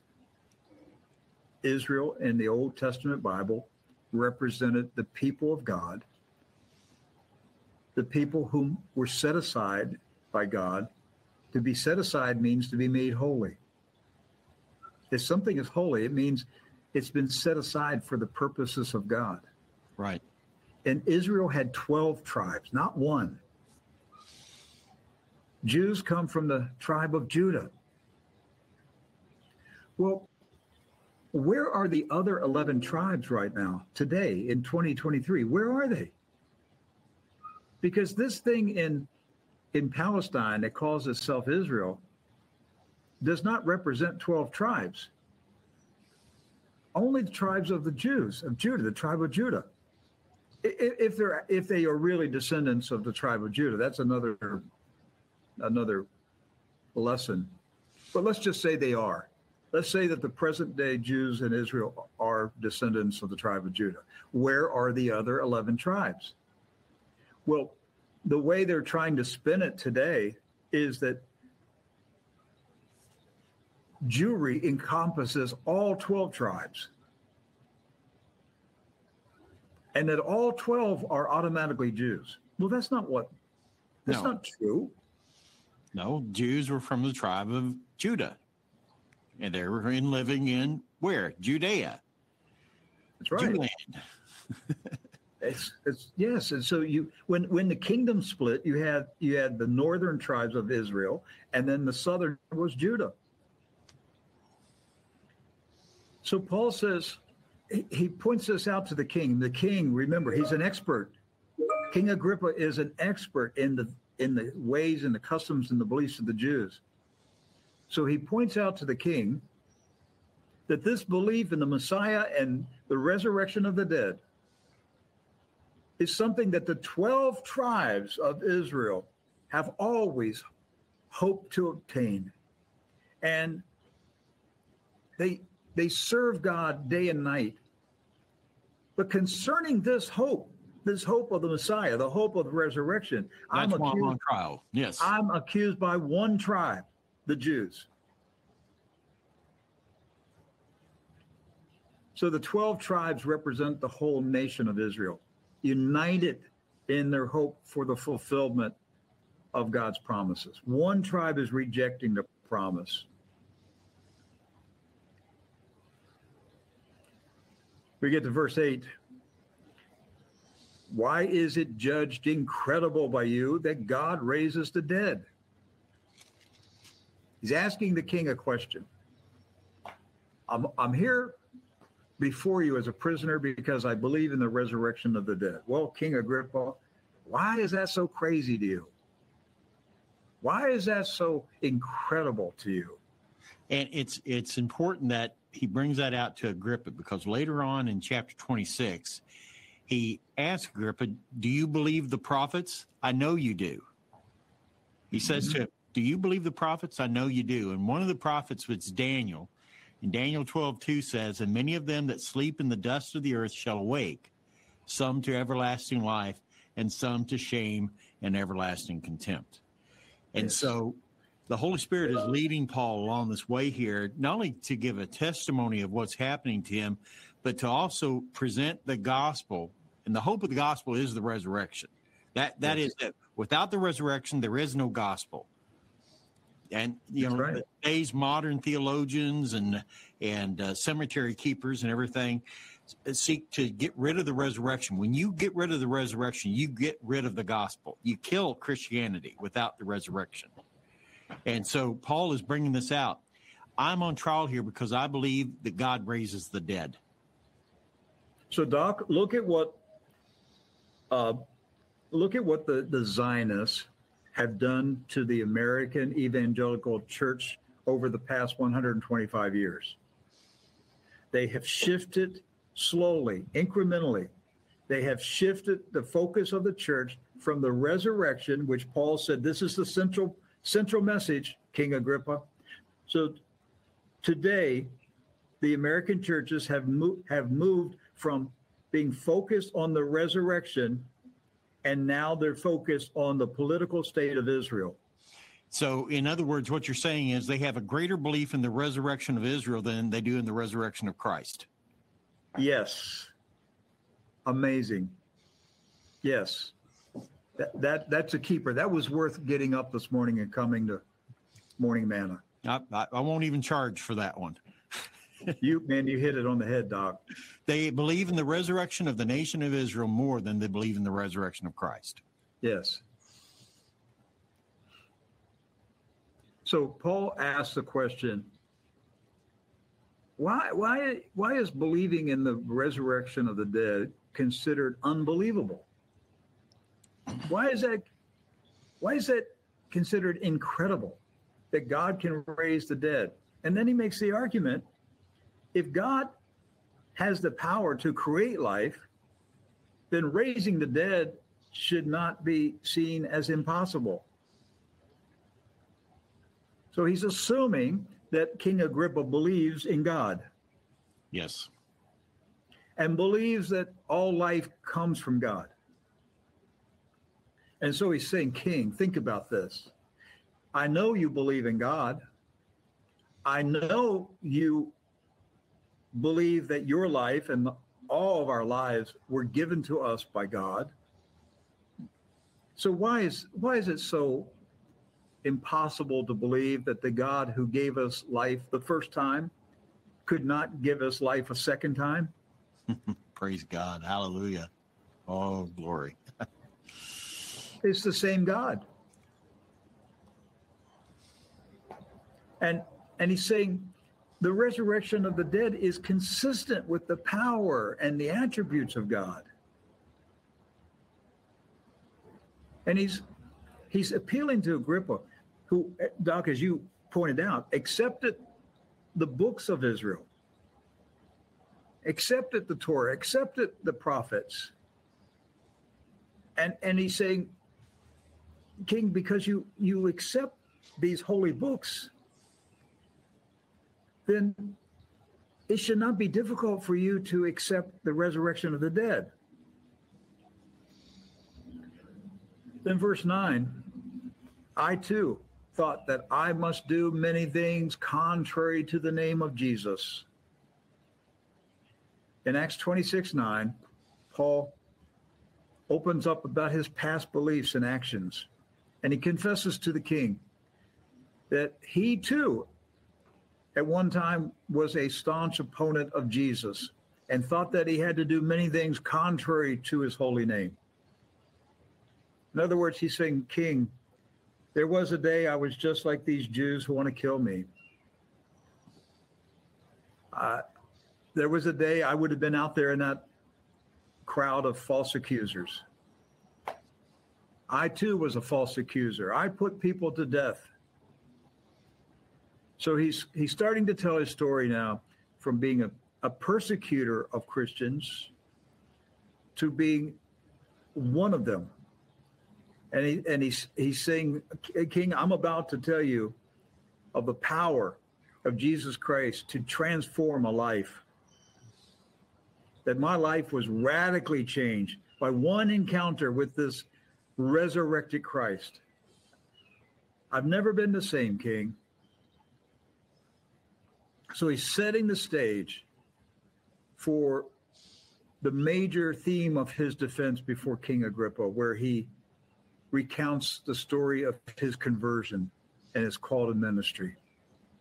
Verse 10, which I indeed did in Jerusalem and locked up many of the saints in prison by authority from the chief priests.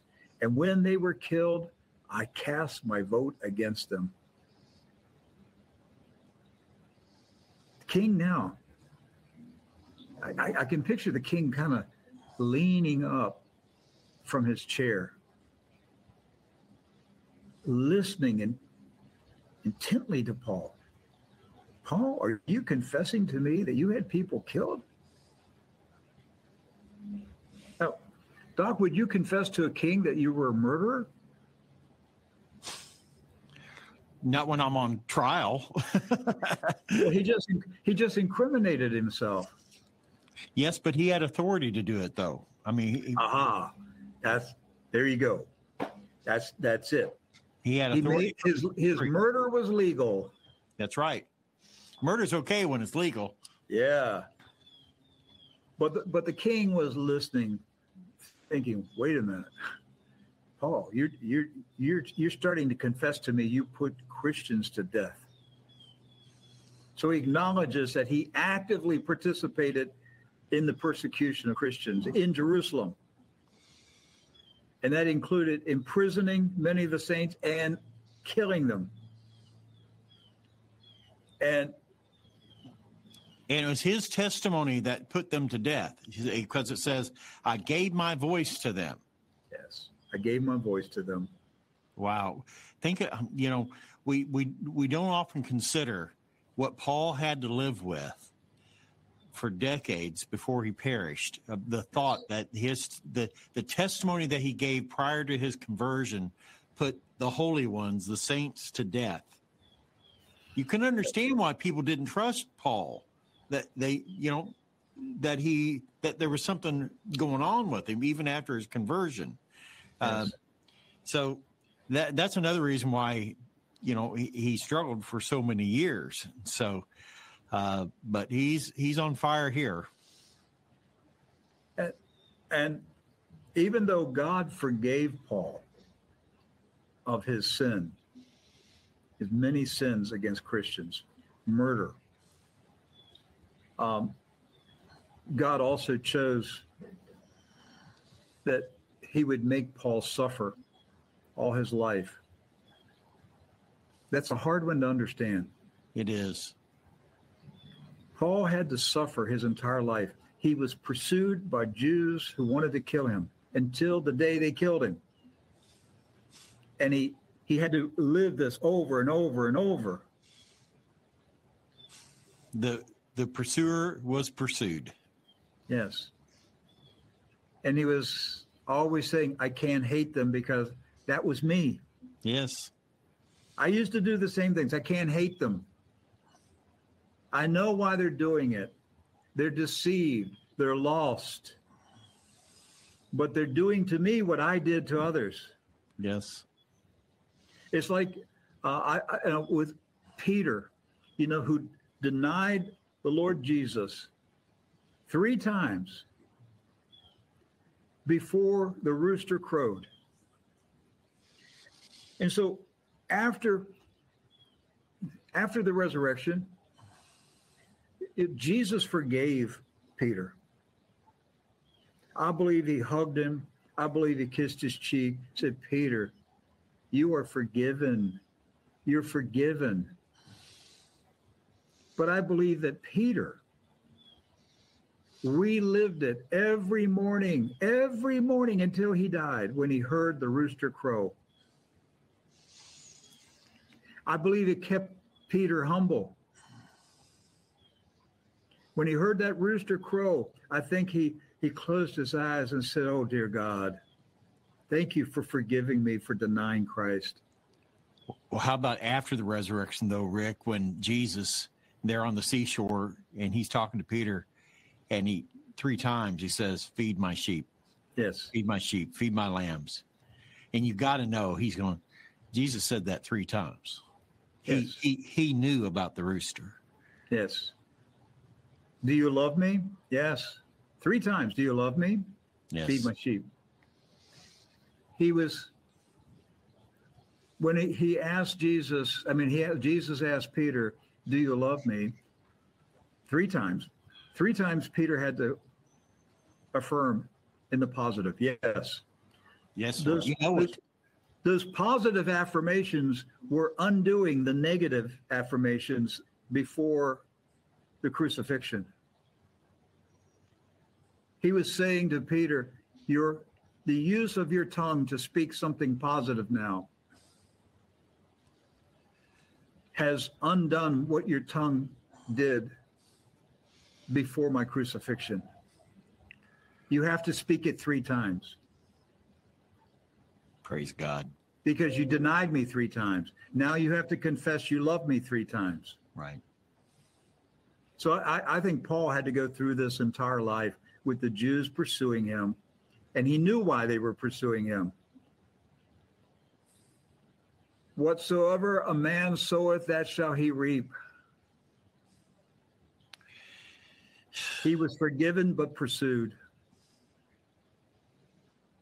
Forgiven but persecuted. He points out to the king, now these murders that I committed, they were all legal, King Agrippa, because you see this group out here, the Sanhedrin, they gave me papers. They gave me legal papers to go kill the Christians. This is the same group that I used to serve. Right. And it's significant. He received papers from the high priest to do this. Well, the high priest was appointed in King Agrippa's seat. He appointed the high priest in the temple. Mm-hmm. So indirectly, King Agrippa, yes. Authorized this because he appointed the high priest. That's right. So Paul goes on to mention that some of those persecuted Christians were in prison. Others were put to death.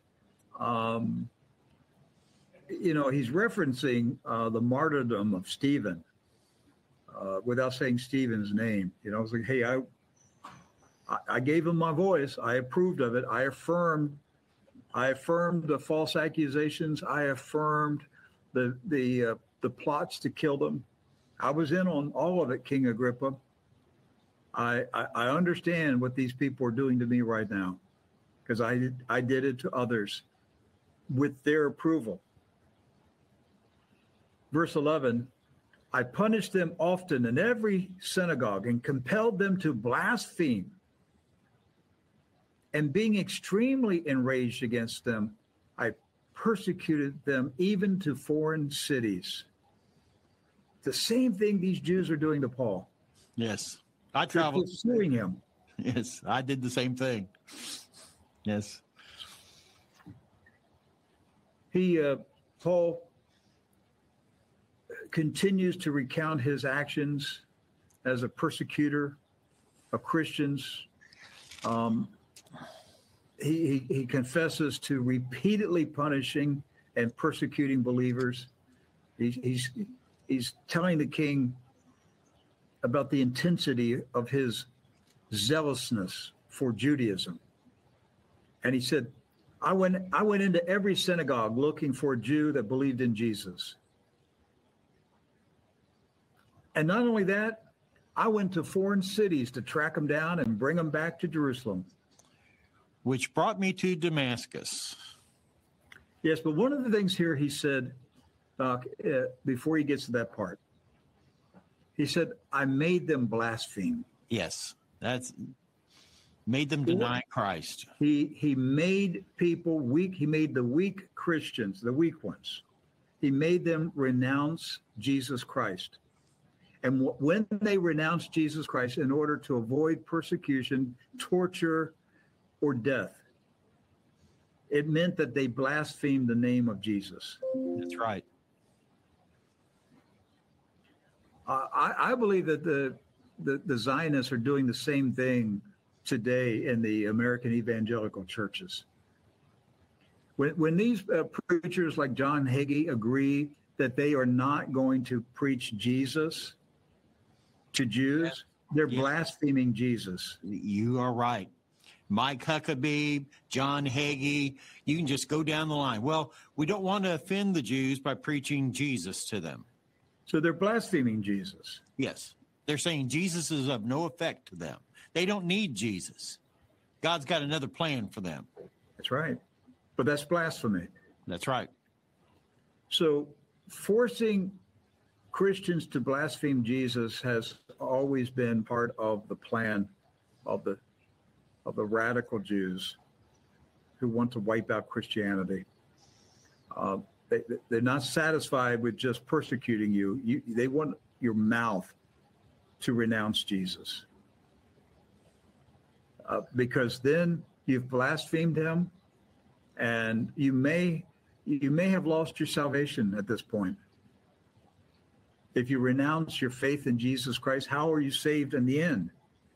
Yes. And we're seeing today, we're seeing these Hebrew roots people, or these sacred name people, these real crazy, super Christian Zionists who are moving to Israel and converting to Judaism. Yes. Because once you can start down that road, that's the only place you can go. Right. You're going to end up renouncing Christ. If you start pursuing Judaism, you're going to end up renouncing Christ. You know, it's like I used to say, if I didn't need a haircut, but if I sat in a barber shop long enough, you're going to get a haircut. I'm going to get a haircut. So you just keep embracing Judaism, and eventually you're going to get a haircut. Yes.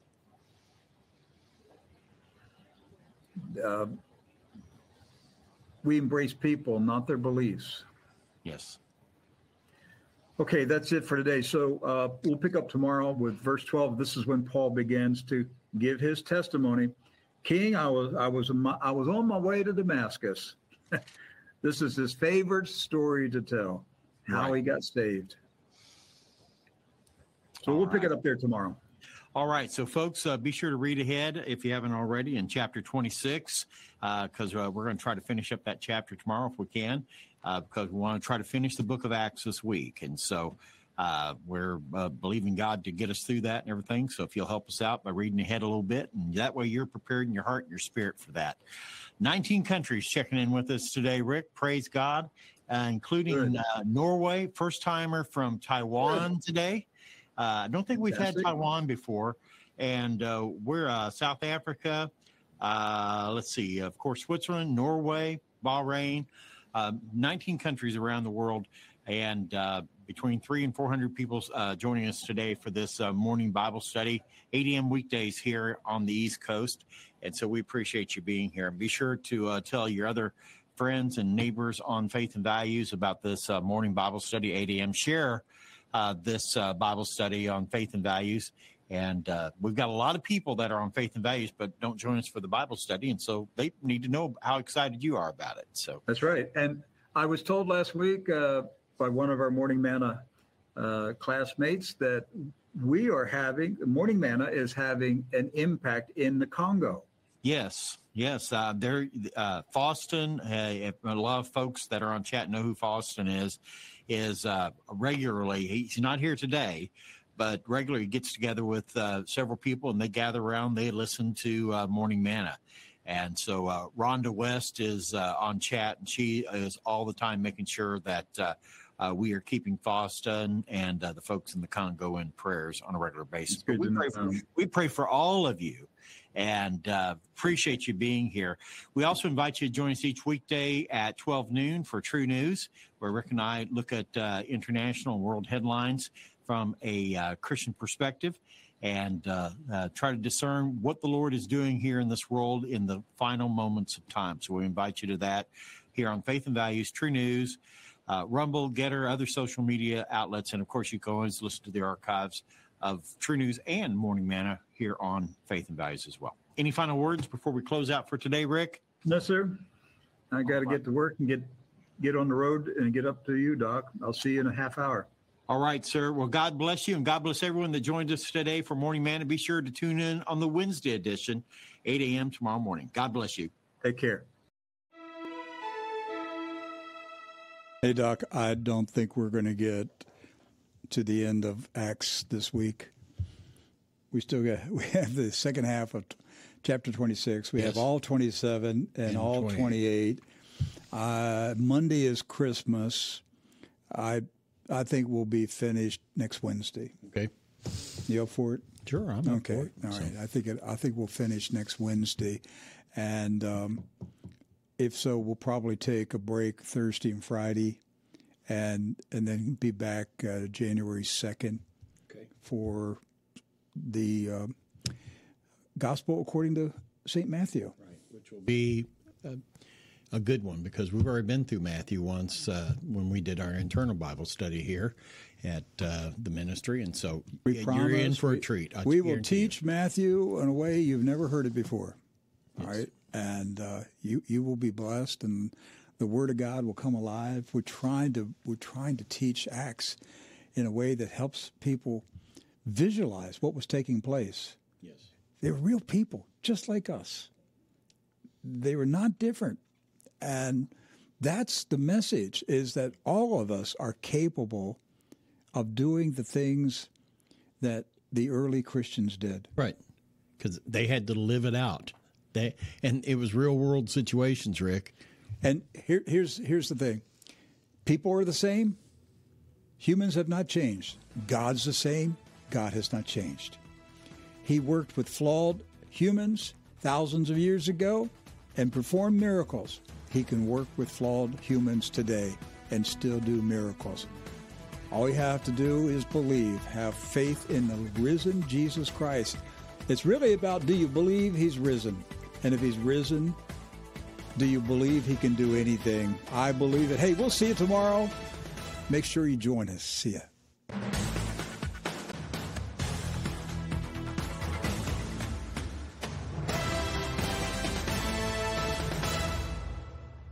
You're listening to WWCR International Shortwave Radio. You can find True News on frequency 12.160 from 12 p.m. to 4 p.m. Eastern, and on frequency 4.840 from 10 p.m. to 2 a.m. Eastern. Connect with us on Rumble, Facebook, X, and Getter.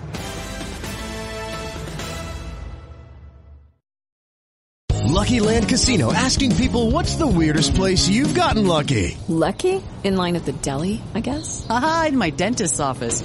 More than once, actually. Do I have to say? Yes, you do. In the car before my kids' PTA meeting. Really? Yes. Excuse me, what's the weirdest place you've gotten lucky? I never win and tell. Well, there you have it. You can get lucky anywhere, playing at LuckyLandSlots.com. Play for free right now. Are you feeling lucky? No purchase necessary. Void where prohibited by law. 18+. Terms and conditions apply. See website for details.